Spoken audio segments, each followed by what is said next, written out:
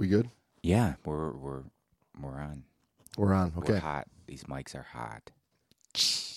My coffee is hot.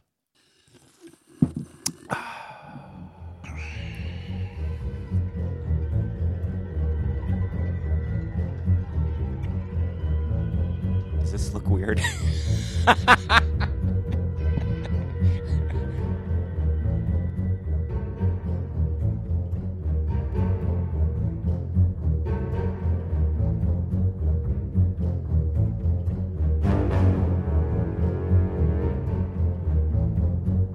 The Great Dive Podcast is hosted by your buddies, James and Brando. How big is it?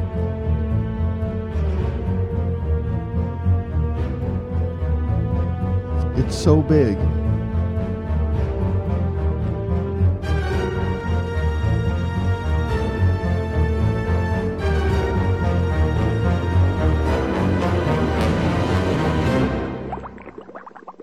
Become a goddamn member.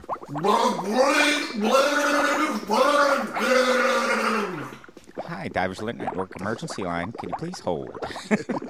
Hi, Divers. Okay. It was a busy season. Okay, so welcome back to the Great Dive Podcast for part 3 of the Great Dive Podcast. Great Dive Podcast. Goddamn Annual Report 2018. Part trace. Now this annual report's big. How big is it? It's so big. It's so big that when his mama sits around the house, she sit around the house. It's so big. Okay, we're going to have to edit that part. The jokes just keep coming. No, so it's big. I mean, there's a ton of info in here. I mean, we could spend weeks and weeks and weeks going through this. So this is the edited report, just with some fun info that we thought would be relevant to our listening audience. Do yourself a favor and check it out yourselves if you haven't already. One, if you're not a Dan member, become a Dan member. Become a goddamn member. Jesus Christ. Do your part. Help Dan out in that respect. Check out the annual report on their website, diversalertnetwork.org. You can go there. You can join. You can get your membership there and get into all these past and present reports. A lot of really good info, and you can go through this nice and slowly on your own or play back these episodes and follow along with us. Yeah. Yeah. I mean, what else are you going to do on a Friday, Saturday night? This new issue of Dive Training Magazine, and the March-April 2018 issue in the Diving Notes and News, they also mentioned that the 30th anniversary edition of the annual diving report has been released. And in there they mentioned that this 30th anniversary edition shows that between 1981 and 2016, Dan medical staff answered 86,336 emergency calls, 269,290 information calls, and 64,830 emails for a total of nearly 500,000 inquiries over these years. And the report identifies that drowning and heart attack are the leading causes of death between 92 and 2015, and it reveals two notable trends that we've been talking about here quite a bit. And as a community, divers are getting older and heavier. I was going to say older and fatter, but they said it for me. They did the politically correct version. They tried to be nice, but coincidentally, the population's getting older and fatter. Correct. Also, coincidentally, we're not drawing in enough young people. Definitely not. So in order to make the community safer, we just got to get a younger audience, so the statistics are skewed that way. Well, young people... And we'll get rid of the problems. We don't have to worry about learning buoyancy control and staying fit and healthy. Well, let me ask you this. So we're not drawing in enough young people. And the whole idea behind let's make this class as easy as possible was to draw people in who maybe don't have the disposable time. And then they make it as cheap as possible because they believe that will draw them in too. Well, hey, do you listen. think maybe they shot themselves in the foot because that's not a good recipe to keep and retain and draw in new members? The numbers are getting low, so I got a good idea for getting more people in. Let's lower the age so people can get their toddlers in. Okay, do not give them any ideas. I wouldn't doubt if it's already out there. I wouldn't doubt if their rebreather baby is out there. I got my rebreather baby specialty. I'm a rebreather baby dive master. That's coming. It's down the pipeline. Okay, so the volume of calls to Dan's medical department, 2015, there were nearly 12,000 calls or emails that requested assistance, information, or consultation. So the medical staff answered 3,589 calls requiring assistance, 5,954 calls requesting medical information, 2,015 email inquiries. What do you mean? Like requesting information about the accident report, or if a person is dead, or do they clarify that at all? Or? In addition, there were 43 calls about fatalities. The 3,589 callers asked Dan for assistance with acute health issues. A little over 2,000 of them concerning dive-related issues, and 1,400 of them concerning health issues not related to a dive. Hey, my grandma's having a little chest pain. Is she diving? No, but I don't know. You guys seem like who? I truly and honestly am not surprised by anything that anyone Dr. does Dan. anymore. Hey, my son twisted his ankle. Yeah, is this Divers Alert Network? Can we order a pizza? I would not be surprised. I just would not be surprised. That should be in this report. Like, how many ridiculous absolutely calls. Unassociated calls and emails do they get? Exactly. That's what I mean by I would not be surprised by anything that people do anymore.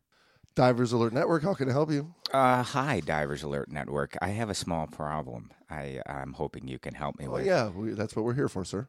Excellent. I knew you would be the one to call. I recently discovered by accident that my wife has been cheating on me for the past 6 to 8 months at least. So what does that got anything to do with us? Well, she's leaving me for him, and they're going to go diving now. So can you help me? In the Caribbean? Ay. Okay, so let's obviously, as may be expected, ear and sinus barotrauma was the most common health issue reported. It is likely that many more divers experience some degree of ear and sinus barotrauma, but don't actually report it because they handle it on their own or whatever, right? Decompression. Because they're not little sissy babies. Decompression sickness was the second most common dive-related reason for calls. Of the reported cases, type 2 included 34 cases of suspected inner ear decompression sickness, and cutaneous decompression sickness was quite common. So like skin bends. Yeah, skin bends. It appears that cutaneous DCS has been reported more often in the recent years, but some divers still fail to recognize it. So I'm assuming that's just more information's coming out about it. Yeah. People are realizing, oh, shit, this might be a case of the skin bends. Yeah. Where in the past, they were just like, wow, he's got this weird rash. Exactly. That's people are becoming more educated, so they, will call up now. So they go through in the report about a little bit more information about skin bends. They go through some different photos and cases. That's kind of interesting. It'll give you a bit more information. But, I mean, this is like a class. So case 2-01, classic case of skin itching and mottling. The caller was... Is this a model? Is he a model? Modeling, M-O-T. That is not a model's body. Mott like my name, Mott. Okay, Mottling. Mottling. It might be an English word. Mottling. No, it could be Irish. M-O-T-T-L-I-N-G. On St. Patty's Day. It is coming up. The caller was the wife of a diver who, after a single day of diving, developed itching and marbling across his abdomen. Hello, I'm the wife of a diver. My husband has developed modeling. Well, have you called Glamour magazine? Have you called GQ? The symptoms occurred approximately 60 minutes after his last dive. She said, "It looks just like the pictures of skin bends I see on the internet." It just shows you, like, in the world today, like, should we go to the doctor? No, we're going to Google. Right, we're going to check WebMD. And I know doctors are like, I hate the f***ing internet. I just want to... Well, just like, working in the dive shop. Oh, yeah. People come in and, I saw this or I read this, or even as an instructor, I know what I used to have to deal with the Fundies class. It was like, I read this, and yes, it's information on the internet, but there's a huge part missing, You can't just read it and know it. Same thing with the skin bends here. Although I do have to believe that a picture of a sign and it matches identically. Yeah. So it is helpful, I guess. Yeah. It's a double-edged sword. So his dive profiles on air were as follows. Dive number 1, 65 feet, 20 meters for 80 minutes. Surface interval of 1 hour and 5 minutes. Dive 2, 64 feet for 71 minutes. So pretty typical dive profiles, because I'm sure these are multi-level profiles. So it's not 65 feet box dive, for the full 80 minutes. I'm sure. And if it showed, one thing that would be nice is if they actually showed in there some sort of an average depth, realizing depth, the graph, 60 for 80, but he was really in, 30 feet for 70 of the 80 minutes. As well, how fast did he come up from that last 30 feet to the surface? How long did he do any safety stops? And, even a lot of folks doing safety stops, they'll do their 15-foot stop and then shoot right up. And after 2 dives, an hour plus in the 60-foot range. So you're doing 3 ATAs for an hour, and you're only an hour in between. I don't know. I don't have a problem with it, but people that, I don't know, let me ask you this. Do you think divers who dive more often are less likely to be bent? We don't get that information. That's what I'm getting. Oh, okay. So let's hit Go ahead, what happened. Back to your regularly scheduled program. So Dan recommended prompt evaluation at the closest emergency department. The pictures that they sent to them had showed typical skin modeling of the abdomen. The diver was seen in a local emergency department. Although no neurological or other DCS symptoms were found, the diver was treated with surface oxygen for 2 hours. His symptoms improved and had resolved by the next morning. The treating physician advised the diver not to dive for 6 days and to dive more conservatively. When he resumed diving, following a follow-up call 10 days later, the diver reported that he was back to diving, but was diving more conservatively and using enriched air nitrox. He had not had any problems since. No erectile dysfunction? Not in this case. That's what I've always heard about skin bends, is that they usually will resolve themselves without any interaction, any further action, but you can speed up the heal process by breathing some surface O2. And I've seen it in cave country, people getting skin bends on cave dives, and they just breathe O2 on the way home. And a lot of times by the next day, it's, it's basically gone. Even a few hours, it's gone. Yeah. Does wonders. So case 206 was a case of abdominal itching. The abdominal snowman. The abominable. The abdominal snowman. He had abominable itching. Abdominal itching and modeling associated with neurological symptoms. This diver exceeded the no decompression limit on her first dive, 90 feet on air, and did the required decompression stops. Dives 2 and 3 were consecutively shallower, 60 feet and 50 feet, and on nitrox. She began to feel itching 1 hour after her last dive. During the boat ride to shore, she noticed major rash-like modeling after using a hot tub. On her flight home the next day, she felt superficial abdominal pain. After 2 days, her symptoms were still evident, and she was admitted for evaluation and treatment. Lab tests and a chest x-ray were normal. A neurological examination showed poor mentation, confusion, confabulating answers, poor performance on the Romberg test, and a minor abdominal rash. After an HBO treatment, hyperbaric oxygen treatment, her mentation was greatly improved and her Romberg results were normal. The rash and itching resolved. Her only remaining symptom was superficial abdominal pain and tenderness on touch. At a follow-up appointment 7 days later, she reported she was back to normal. Okay, so next one. Skin modeling with cerebral neurological symptoms, case 209. The caller had noticed itching across her abdomen, a mottled rash, and deep muscle pain several hours following the last of 6 dives over 2 days. The itching began approximately 3 hours after the end of her last dive. Her symptoms had gotten progressively worse in the previous 2 hours, and she was seeking suggestions. After have a beer. She admitted to having had some trouble equalizing during her descents and ascents, but otherwise had no issues during her dives. She did not have her computer with her. It was in her dive locker, so she reported her dive profiles as she remembered them. Her estimated dive profiles, all on 30% nitrox, were as follows. Day 1, 70 feet for 60 minutes, 2-hour surface interval, 50 feet for 50 minutes. Day 2, she did 90 feet for 55 minutes, hour surface interval, 60 feet for 50 minutes, 2-hour surface interval, a third dive to 70 feet for 50 minutes, unknown surface interval, and a fourth dive to 40 feet for 55 minutes. So those mid-range, NDL dives, I mean, that plus especially over a period of time. Yeah, like it's those NDL dives get pretty penalized on bottom time. So the thing about the NDL dives, Jamesy, there's no such thing as no decompression dive. So it's a kind of correct, obviously, and everybody knows this. You've heard this, but this is evidenced right here.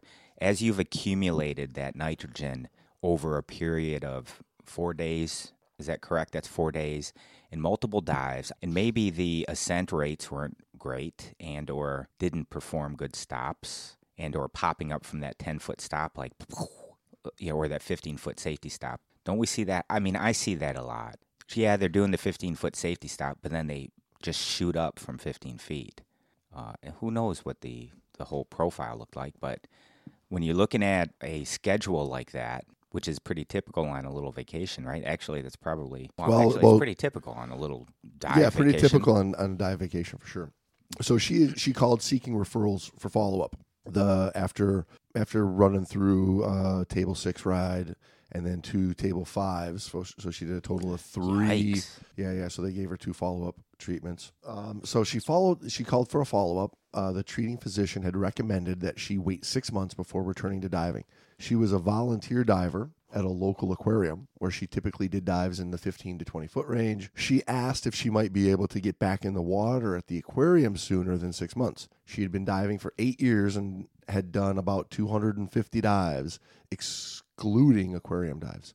She had never had problems previously. She was advised to discuss her health and her diving practices with an experienced dive physician before she returned to diving. So again, I'm sure this is Dan going, I hear what you're saying, but I don't necessarily believe and confirm everything you're saying. You need to, over the phone, you need to sit down with a diving doctor that can look at your history and figure out, what happened. Any doctor worth their salt is not going to diagnose over the telephone, nor give advice like, oh, yeah, you're good to go. I learned that a long time ago working with docs. Is the ones worth their salt would never do that. They would never diagnose on the phone based on the patient's stated signs and symptoms. They would never do that. That's crazy talk. They would always say, you need to go physically see a physician and have them look at you and evaluate you themselves. Bravo, Dan. I mean, they're doing the right thing. So there we go. So, all right, so let's move into these type 2 hits. So a possible DCS2 classification was initially assigned in 279 cases. A follow-up was attempted in all but 22 of them, where contact information was not available. In 129 cases, the follow-up was completed, and 13 cases were marked for long-term follow-up. Type 2 DCS may manifest itself with neurological and cardiorespiratory symptoms. The most common are symptoms and signs of spinal cord or brain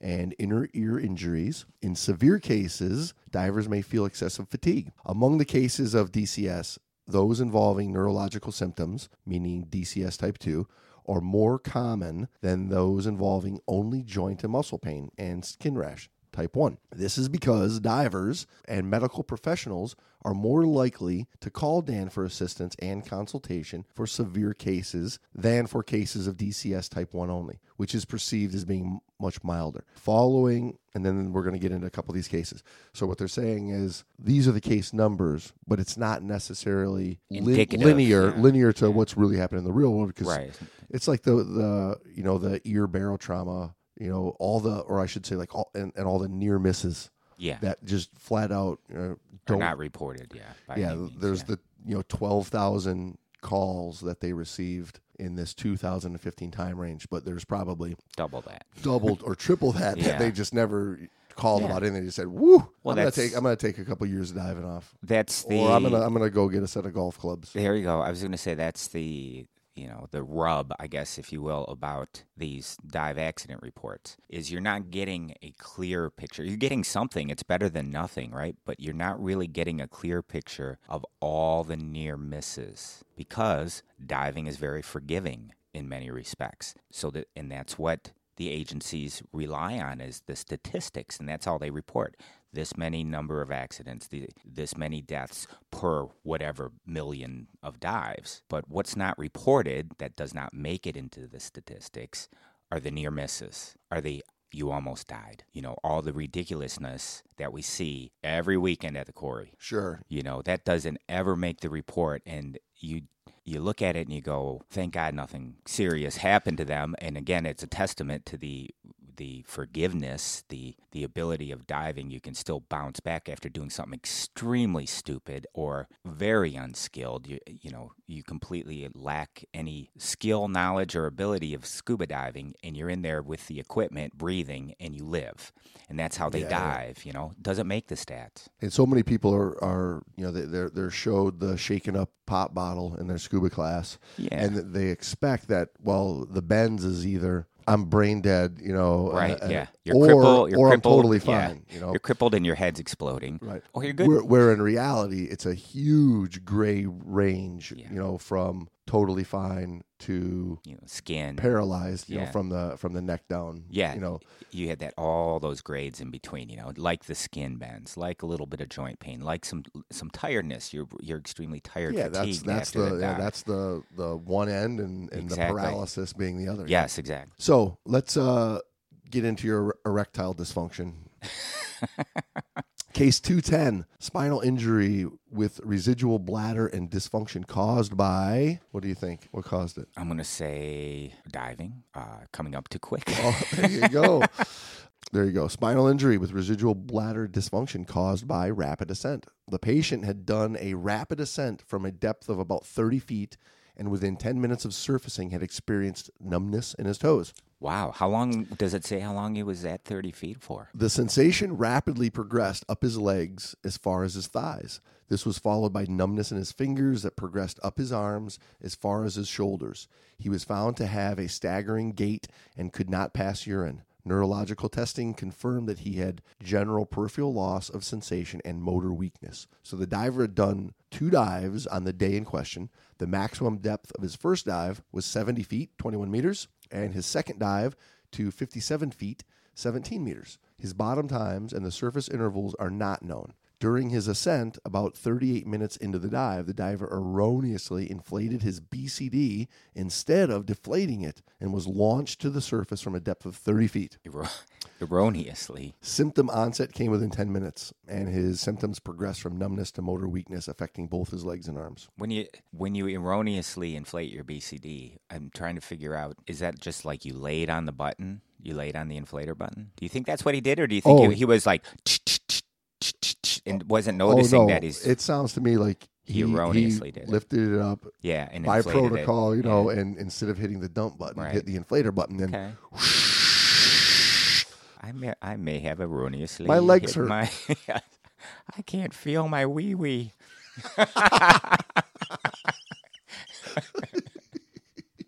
So 30 feet to the surface immediately, right? So even if he was only at depth for 5 minutes on the dive, right? His fast tissues in his body are 50% loaded. Even just dropping down for 5 minutes to do something and then shooting right up to the surface, thinking, I was just down for 5 minutes, I can be fine. In reality, those bloody tissues, those highly perfused tissues, they're already 50% loaded. So there's really never a reason where a fast ascent is going to make sense. No, especially from 30 feet up to the surface. Yeah, you just half the atmosphere is right there. You just doubled that bubble minimum. Yeah, it's not good. So they ran him the through right thing to do. So they ran him through the rail. He received a total of 5 table 6 rides, Yikes. 1 per day, and experienced a full return of motor strength in both of his arms and legs. But he could still not pass urine. Urinary catheter was removed on days 2 and 5 to check urinary function. and he was unable to urinate, and they replaced the catheter. Did he ever achieve the ability to micturate, urinate, whatever nate? The advice the Dan expert gave was to consider 1 or 2 additional sessions of hyperbaric oxygen and to consider a table 9 ride, stopping if no additional objective neurological improvement was noticed after treatment. The expert also advised that the patient's bladder function might improve with time. An early urological consult was suggested to discuss ongoing rehabilitation as well as ongoing catheterization and bladder training. Bladder training, eh? Do you get a card for that? So that's pretty rough there. I'm trying to remember what the table 9 is. I remember the table 6 was pretty much the one you gave to everybody. Yeah, so table 6 is basically known as the standard treatment, standard of care. It's a combination of breathing pure oxygen, breathing pure air. They're all a combination. They run it they take you down to 3 ATAs. You're breathing pure O2 for 20 minutes. You're breathing air for 5 minutes. Pure O2 for 20 minutes. Air for 5 minutes. Pure O2 for 20 minutes. And then they slowly start bringing you up. So table 9 does a maximum depth of 45 feet instead of 60. So it's a shallower one. But it's longer. But it's a longer run on O2. Yeah. And then it's still a short run. But it's all basically take you down to 45 feet, 30 minutes on O2. 5 minutes on air, and they just repeat that cycle, and then they bring you up to the surface. So it's not as staged as the table 6 run. Yeah, just get down there and breathe oxygen for a long time. Yeah. So here we've got a case 212, multi-system presentation possibly associated with a PFO. Caller reported that she'd been diving in the Caribbean when she experienced DCS Type 2 symptoms, vision changes and pain in her left shoulder and left hip. She was treated at a local hyperbaric oxygen facility with a table 6 ride and experienced complete relief. She was cleared to fly by the treating physician. Her call came after the first leg of her flight. She reported that prior to the flight, she'd experienced a return of some pain on her left side and in her left arm, and a recurrence of the vision changes. She still had 2 legs to go on her flight and was concerned about the possibility of a recurrence of DCS. In her opinion, she was an undeserved DCS hit. She had been doing technical dive training at a maximum depth of 173 feet, 53 meters, with 20 minutes of bottom time and a total run time of 61 minutes. She had completed all deco stops and safety stops per her dive plan and her dive computer. Her bottom gas was air, and her first deco gas was 38% nitrox, and her second deco gas was 60% nitrox. The red in the graph below shows the ceilings, blah, blah, blah. Patient reported with, on a follow-up, the patient reported with the following email. Thanks for following up. I am feeling well now, but for 3 weeks after the hit, I had a lot of fatigue and slept a lot. I was also told I have been repeating myself a bit, which I hardly ever did, so it was noticeable. The past 2 weeks, I felt that I got most of my energy back. I followed up with a dive specialist. I had a return of visual disturbances within 12 hours of returning back home, which is at 5,600 feet of elevation. The hyperbaric doctor thought the symptoms were related to DCS. Taking into consideration the severity of her exposure, a deep dive with mandatory decompression, the proximity of her symptoms, onset time, and her decompression period, and the resolution of her symptoms under hyperbaric oxygen therapy, a diagnosis of DCS with neurological, cutaneous, and osteomuscular manifestations becomes more likely.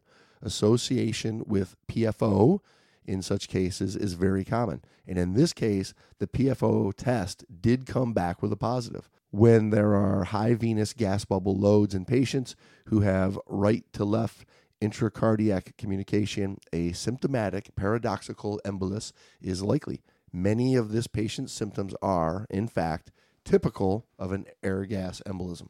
So she had a PFO, which basically was a little hole in her heart that just sent that bubble, instead of going to the lungs to be filtered out, just dumped it back over to the arterial side and repumped back through her body. Right, so the bubbles never got filtered out through the lungs, which the lungs are a great bubble filter. Well, I mean, so is it the Yeah, I wouldn't do the deep air with those deco gases. With those deco, it wouldn't be my pick. But you could see that if you're doing a computer dive, which is I would say 90% of the technical divers out there are just they just paid for that next class, and all they're doing is they're just following the computer, and it doesn't really matter. Like, you can plug any mix in there, you're right. And then the computer is going to just figure out whatever the model is to get you up. Whether that's the smart one, whether you're utilizing all the advantages and different theories out there for what I would say would be better decompression or not. Well, it's still going to give you a schedule to get you home. Right. You're 100% right. You can get home with anything. I mean, you can just dive air the whole thing. You don't have to deco on nitrox. Nitrox is supposed to speed up your decompression. So, but the computer will recalculate depending on what you're breathing on the way up and on the bottom as well. So, case 2-14. Should I wait until tomorrow to be seen or be seen now? Right now. The caller, a 51-year-old male diver, said his legs felt weak and possibly numb or tingly. He said he had done a series of 3 dives that day. After the last of his 3 dives, he became aware that his legs felt odd. You shall do these 3 dives. These dives 3 you shall do. He asked whether he should wait to see if he improved or should seek care that night. Dan advised that with the symptoms he described, it would be best interest to be seen that night, and he was referred to a local hospital, which was good. The diver reported that he had been admitted the previous night and treated with a table 6 with 2 extensions, and he also received a table 5 as a tailing treatment that next morning. Very common. 20 days later, patient called again. He said he was still having residual symptoms, noting that he felt as if he had soaked his lower limbs in cold water, but added that his symptoms were improving with time. He stated that he kept looking at his dive profiles and still could not pinpoint what he did wrong. Is he a specialist? Some kind of dive specialist? What is he? Is he an instructor? Just a 51-year-old diver. I'm a 51-year-old diver. Leg weakness, numbness, and tingling soon after a dive are serious symptoms. They are very likely caused by diving and may worsen over time. Divers with such symptoms should seek evaluation at the nearest medical treatment facility, and anyone with such symptoms should not dive. Partial improvement, as in cases, does not exclude DCS. The dive profiles this patient provided appear multi-level and typically would not cause symptoms, but they are not innocuous and risk-free. DCS is a probabilistic event that can occur even in divers who are precisely following the directions derived from mathematical equations. Well, yes, because every human body is different and the metabolism is different, and the circumstances day to day change. So yes, you change day to day. So following all the rules doesn't guarantee success. No, and so when people look at trying to stay safe as a diver, I mean, the first thing that they do, and it is probably a matter of being, just taught or a lack of being taught. They get a knife. Real decompression in a scuba class is they get a big knife. I need a good computer, right? True. I need to know buy you're trying to make a serious point, and I'm with you. Sorry. But go ahead, say that again. The first thing they do. Yeah. So, the first thing divers do, they go through a scuba class, and they're not really taught about decompression, other than buy a dive computer. If it beeps, come up, so they're taught to just... Safety stuff. Yeah, well, obviously the $500 computer is better than the $199 computer, and the $1,000 computer's got to be better than the $500 computer. So just buy a computer that's the safest, and it's gonna keep you from having these issues. But that's not really the case. You need to be able to understand what's going on in you personally, bring what you really know about your body into what that computer screen's showing you, and you stand a better chance. Dive that to keeping yourself as advantageous as you can. Right. You're tired. You're jet lagged. You are out of shape. You're obese. You are not eating well. All those things influence it. So what would you do, James? You go on vacation. There's a huge time difference. So you're jet lagged. You're dehydrated from flying because flying dehydrates you tremendously, as does diving over a week's period of time. What do you do? I know what I do when I dive over, like if I go away for 2 weeks, I'm diving every day. Well, I'm in nitrox for sure. I'm in nitrox. Well, if I'm just doing recreational you're breathing dives, a smarter gas. Yes, I'm in nitrox for sure. I'm taking care of myself. I'm staying super hydrated. And as the week goes on, I take longer and longer to do my 20-foot or my 30-foot to the surface. I extend those. My 10 feet up goes almost 3 minutes just going from 10 feet up. Well, yes. So many divers, right, they're on holiday. So they're down there in Cozumel, and, the reef's down there at 40 feet. Yeah. We're coming up. Well, It's the very end of the dive.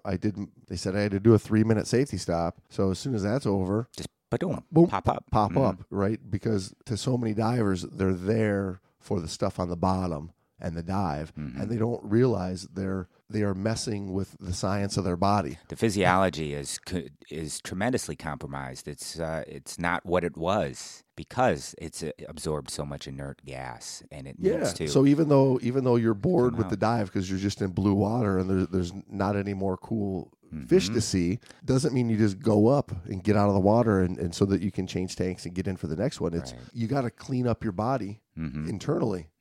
And that's the last part of the dive, and in my opinion, the most important part critical. Of the dive. Yeah, regardless really of seeing the eagle ray or pictures of the eels or getting the good photo of the shipwreck. It's that last part of the dive that's the most critical and most important. Physiologically, yes, for your health, for your own well-being. Again, looking at a profile not just for that dive or not even just that day. Look at your profile over the week. What have you done? How much have you taxed your body? How much inert gas have you put in? Again, all dives are decompression dives. So even though you go diving and you come up and your computer says you could go diving again, you're still bubbling. You're still off-gassing over the next day. Then you jump back in the water. You accumulate some more. You jump back in a second dive that day, maybe a third dive. Now do that over a week. Your body's accumulating that. The tissues, especially the slow tissues, are loading up, and they're not able to off-gas quick enough. Those are the kind of things I think are not addressed with just listening to your computer. And that's what I mean by you know your body, you know what you've been doing all week, you know you're a little dehydrated, you know you're tired. All those things affect your ability to off-gas. I mean, you need to be able to see beyond the computer display. Are you aerobically fit, too? Everybody. PFO. I mean, and when I say everybody, I'm damn near mean everybody looks at that computer screen and goes, it says I have 1 more minute. I'm staying the 1 minute. And it says, go to 15 feet. I'm going to 15 feet. And it says, you're done with 15 feet. Boom, I'm on the surface. Yeah, see you later. Right. And they think, well, my computer said I was fine. Well, and you know what? 99.9% of the time, you might get away with it. Everything's fine. But again, I don't like what's not being reported to, James, is how did these people feel? I don't like feeling that way. I like diving, and I feel great the whole week after all of my dives. Well, yeah. I mean, everybody's just, beaten up and haggard by day 4 when they're doing those aggressive profiles like that. And it doesn't correlate in their head of... Their fatigue is related to the amount of nitrogen they've absorbed, and it's still off-gassing. What the industry would call these asymptomatic. Right, sorry. Let's say that together.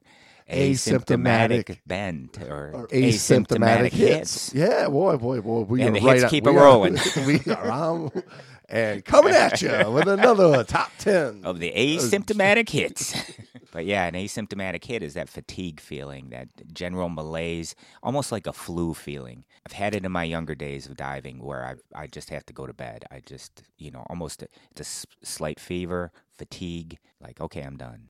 It goes away by the next day, but I don't like it. So 85% of the reports specified the diver's degree of familiarity with the dive site where the incidents occurred. 44% of them occurred during the diver's first time at a dive site. 56 occurred during a return visit to the dive site. Almost half of the incidents took place during the first dive of the day. 3 divers reported having made 3,000 or more lifetime dives. They've got all these statistics in the incident reporting system. So they go through the experience of the divers, the experience with the dive site, their number of overall dives, the time of day where the dives occurred, the visibility, the altitude. The severity of the outcome was declared in 98% of the cases.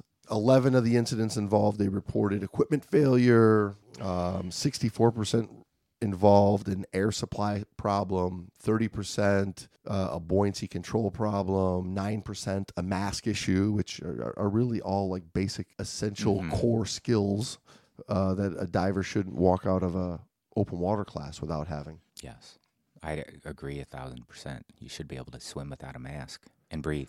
They go through a bunch of, boating injuries, when a dive boat hit a wave and a diver was thrown into the air, A diver lost his balance and also lost his finger. And they come back to a few more DCS cases, like case 734, where a diver with possible DCS was worried about the cost of treatment. As he should be. I'm 72 years old, began diving on Thursday, and most of the dives were relatively deep in the range of 90 to 120 feet, 27 to 37 meters. The first day I made 3 day dives and 1 night dive. I was wearing a 543 wetsuit on all of the dives. All surface intervals were 2 hours or more. For all dives, everybody on board was using 32%. Can I interrupt Yeah. here? The wearing of the 543 means absolutely nothing to me if I don't know the water temperature, because if he's diving in 40-degree water, it's ridiculous. If he's diving in 90-degree water, it's probably equally ridiculous. But, I mean, to state that, I'm like, okay, you gave me information I can't use because you didn't finish it up. So I'm criticizing this report. What does that mean, 543? Where is he diving? What does it mean to me? What does it mean? He was also wearing his blue fins, not his normal lime green ones. His green split fins were left in the closet. On Saturday, I noticed that I was feeling itchy on my torso after the second dive. I felt like scratching myself, but decided not to. After the third dive, which was a bit shallower, I noticed that I was no longer issue. This phenomenon repeated itself over the next 5 days. After 2 dives on Monday, I felt itchy again. On this particular day, we were given the option to visit an island or do a third dive. I opted to visit the island. After walking on the island for about an hour, the itchiness seemed to disappear. I suppose the smartest thing to do when I felt I might be getting bent due to the itchiness was to request oxygen, which was available on the boat. I did not do this because I thought there might be an extra charge for using oxygen, and also I would be prevented from diving for the remainder of the trip as a safety precaution. This was the most expensive dive trip I had ever taken, and therefore I did not want to have to stop diving. However, good common sense would have dictated that I was better to stop diving than be flown to a chamber at excessively high cost. So they went on, and the editor makes a comment on this, saying that mere itchiness without other signs or symptoms of DCS is not a common manifestation of DCS. Even so, the diver suspected that he had DCS. Then there are a number of risk reduction strategies that he might have considered, such as making shallower dives, ascending well before his no decompression limit, making fewer dives per day, and or taking longer surface intervals. Dan also recommends that every diver carry adequate insurance when taking a dive holiday to greatly reduce economic concerns in situations such as this incident. So for the $99 for your Dan insurance or whatever it is nowadays, I don't even look. It's just on auto renewal. For one of these weird things that just happens. The thousands, the tens of thousands of dollars of cost for a real emergency. Right. The peace of mind is nice to have too. I mean, think about it. It's $100 a year, 20 years you're gonna dive. So you spend $2,000 for peace of mind, knowing if you do need to be evac'd out, if you do need medical treatment. For any type of diving accident, whether it's a broken bone slipping on the boat to decompression sickness or embolism or whatnot, a chamber ride's pricey. And a lot of regular, your regular medical insurance that you get from your employer or you purchase outright does not cover a chamber ride from a diving accident, Right. All right, I got one you're going to like. I like them all. This is a out of gas one. Case 824, poor eyesight led to misreading a dive computer and running out of gas. What are you saying? It starts off, I'm a master instructor I'm a master instructor. With over 1,200 dives. With over 1,200 dives. And was diving with a master diver trainee. I shall train a master diver trainee. And on top of this, a newly qualified instructor. I shall also have a newly qualified instructor on top of this. With a little less than 120 dives. And that newly qualified instructor shall have less than 120 dives. Okay. So the deckhand questioned if my tank had been changed. All day, they had swapped my tank as soon as I came on board. I told them it was good, and I checked my air, and the tank pressure was 3,394 PSI, or 234 bar. Off I went, and shortly after... How many kilopascals? and shortly after the other two followed, down to 52 feet and still descending. I felt my tank going dry. It was increasingly harder to draw air. Checked my gauge and yep, I was out of air. Yep, I'm out of air. I looked up, then looked at the girls, both about 4 to 5 meters away. Hello, ladies. I started tapping my tank. The instructor ignored me, but the trainee diver looked up. I began sending Morse code to these ladies. So I gave the out-of-air signal. What are you doing for dinner? We swam. Dot, dot, dot, dot, dot, dot. We swam towards each other, and I took her reg as she grabbed her octopus. We surfaced, and the instructor... My wife grabbed my octopus. We now have 4 children. We surfaced, and the instructor, who was my dive guide, came up with us. The surface crew swapped my tank, and off we went to finish our dive. What happened to his octopus? So what happened? Do you want to know? So what happened, you ask? Yeah, what happened? What happened? Well, when I am overseas, I use my dive computer with a tank contents transmitter. Interesting. I am in my early 50s and recently started wearing +1 reading glasses. I don't need them underwater due to magnification, so as I was gearing up, I did not have my glasses on. And when I checked my wristwatch / gauged and read 234 bar... When it was 234. In fact, it was 23.4 bar. Oh. The decimal point on the display is minute, and I couldn't see it. Nice. My decimal point is minute, and I cannot see this. Oh, okay. Well, I mean, I don't know. What do you say about that? What can you say about that? You can't assume. You can't assume. I mean, I can read what happened there and go, yeah, that would not ever happen to me for a number of reasons.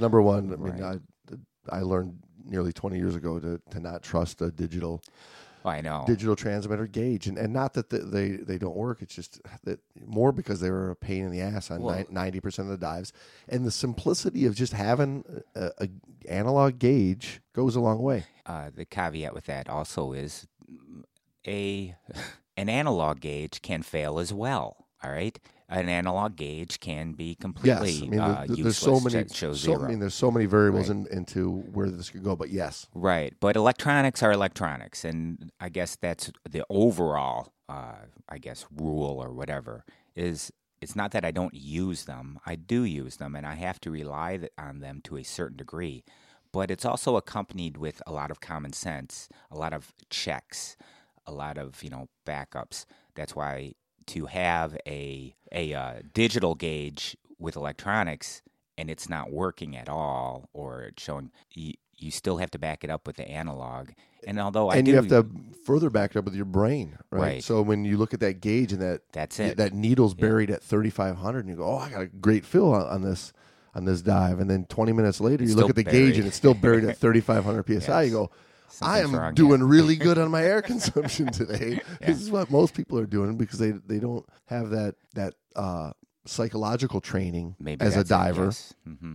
That's it, James. I don't know what to call it, but it's not just going by your tools in the sense of your gauges, your depth gauge, whatever. Well, that's the difference between between use your brain.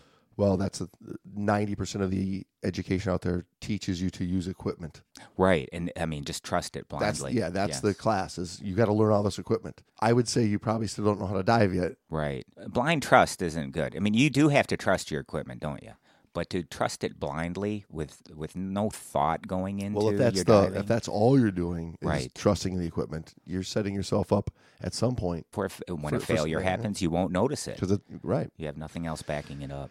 So we had some weighting and buoyancy problem issues, right? So a weight belt fell off and caused an uncontrolled descent. Can I make a comment still back on our trusting equipment? And I just want to make this like rebreather diver trusting equipment kind of thing, just because I've heard so many rebreather divers say, basically, I don't have to watch my gas. Now, what I've got so much. This rebreather gives me so much gas. I don't even have to. I don't have to worry about it. Yeah, it's not even a factor. which I take as And then you're not and then you read a story about a rebreather dying in a swimming pool. right in 20 feet of water. They're dying On training. right. Yeah.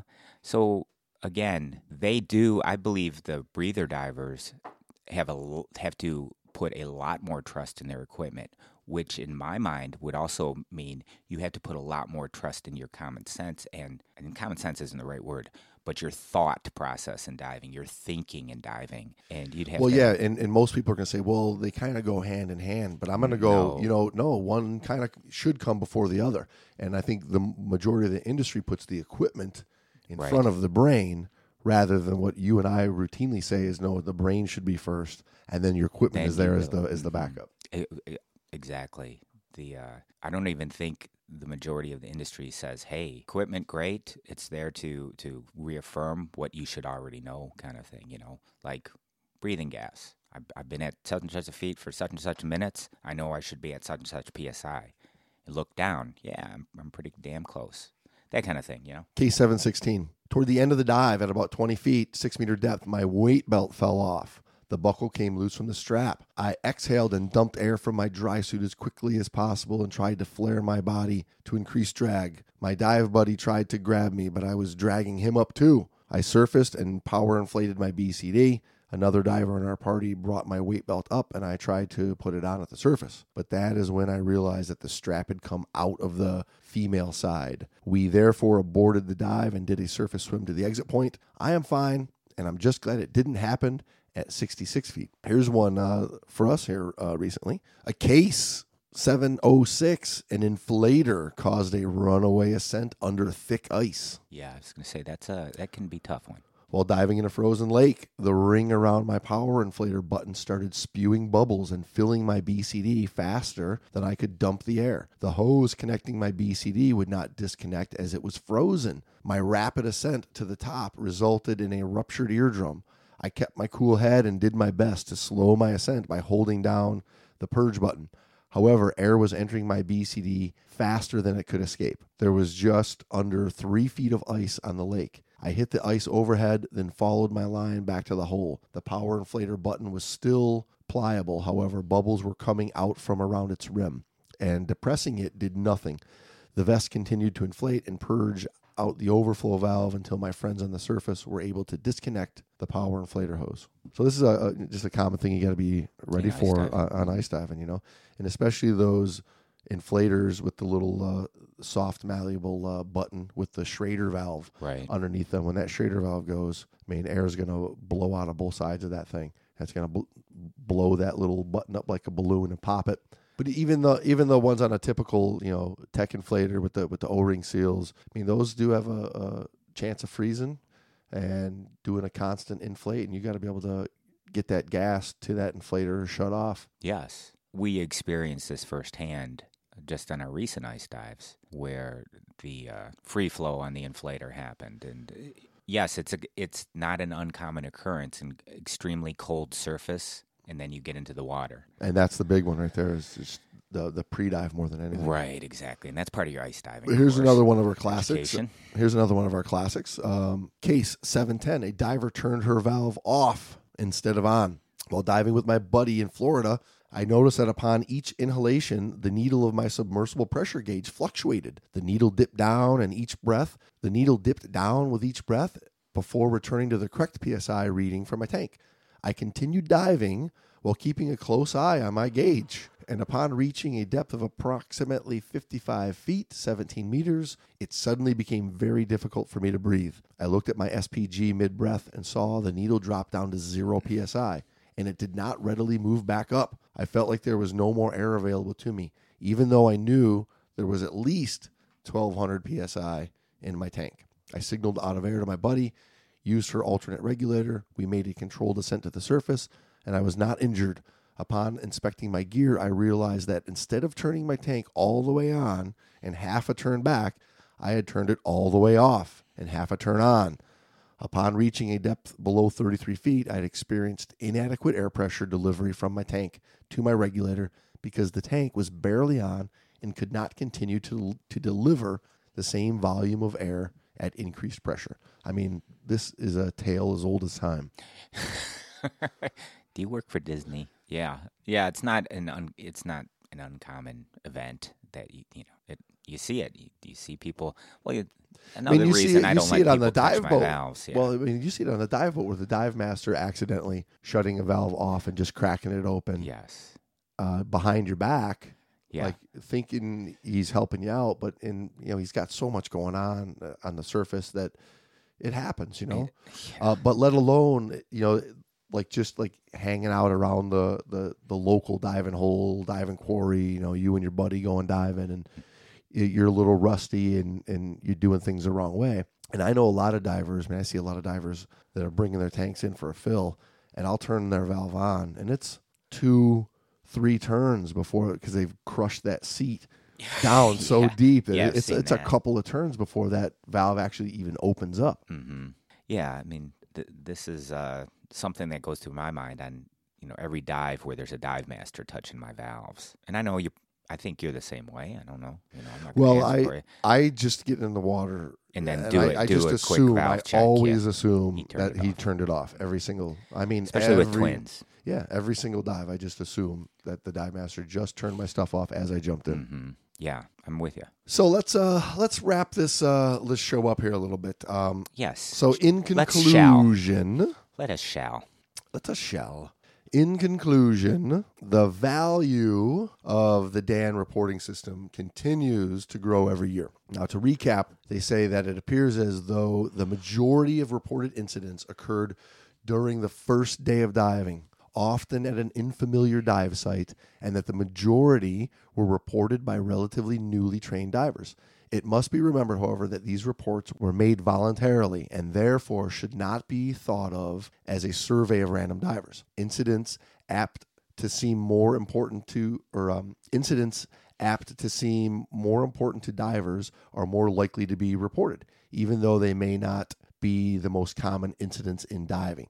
And this may explain why the most common reported injury was decompression sickness, when that is, in fact, much rarer than, for example, ear barotrauma, right, which just goes unreported. You injured your eardrum, take it easy. Yeah, it doesn't make it to Dan either, yeah. Correct, right.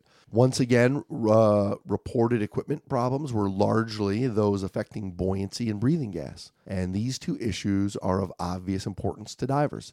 As the case vignettes illustrate, many, but not all, such problems could have been avoided. The value of training is apparent. After training is over, Dan then recommends maintaining proficiency in the relevant skills through regular practice. Mentions in a few reports of rusty skills, such as with the weight belt, adjustment, are also good learning points for divers to consider. And reports of injuries happening on boats remind us all to be safety conscious on the way to and from a dive site, not only when we're in the water. Boom. Bam. There's the Dan 2018 incident report, which again, most of the stuff is from the 2015 time frame. The goddamn annual report. Mm-hmm. There's more to it than that. I mean, so again, like I said before, you can go to diversalertnetwork.org/medical/report/index.asp, and you can download it there. If you're not a Dan member already, gosh darn it, get out there and get your membership. This has got God damn it. Like I said, God damn it. Not only the diving fatalities and injuries, but it goes through the whole diving incident reporting system, breath hold injuries, injury surveillance, a 30-year recap, breath holding incidents. There's a lot of good stuff. I mean, it's well over 100 pages long of reporting. Does it have the toddler rebreather? No, they're going to do that as an addendum in 2019. Okay. Well, that's a whole report in and of itself. Correct. They gotta wait for him to get old enough to talk. Well, the training is rigorous, first of all, so there's not a lot of accidents. They're pretty good. There's accidents with toddlers. Well, that's true, but different kinds of accidents is what's going to be relevant to us. Well, hey, thanks for joining us in this 3-part series of the goddamn annual diving report, which, yes, it's a 3-part series. So if you really liked the goddamn annual report, you got 3 episodes out of it. So you got to be like, yes. But if you were like, I'm tired of the goddamn annual report. After episode 1. You're now like, yes, we're finally done with the goddamn. So either way, it's a win-win. This is episode 3 is a win for everybody. So thanks again to everybody on Facebook and Patreon and emailing us with questions and comments. We appreciate them and always have fun chatting with you guys. Yes, all of our supporters, thank you. All right, gang. Till next time. Oh, wait, no. We finally can sign logbooks. Oh, yes, we got to sign this. This was a long-ass dive. Here's my book. Will you sign it? Get well soon. Love, Sammy. All right. Good dive, B. All right. Thanks, guys. Safe diving.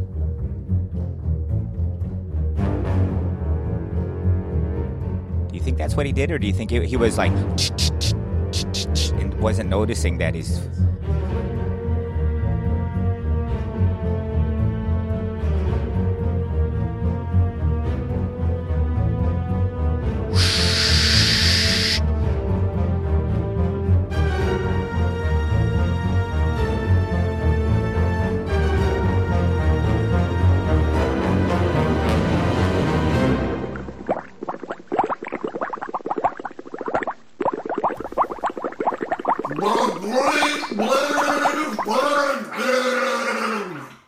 Well, we've got a place downtown in Plymouth that sells food for, like pastries for your dog.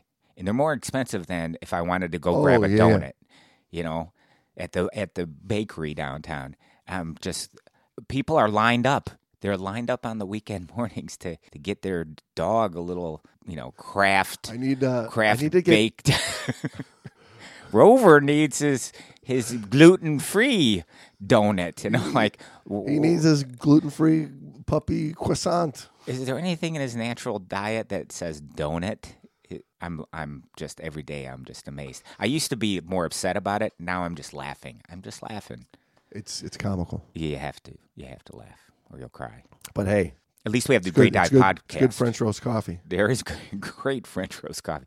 The dog coffee shop. Hey, there we go. That's dog coffee. Dog coffee. The Great Pet Dog Coffee Shop.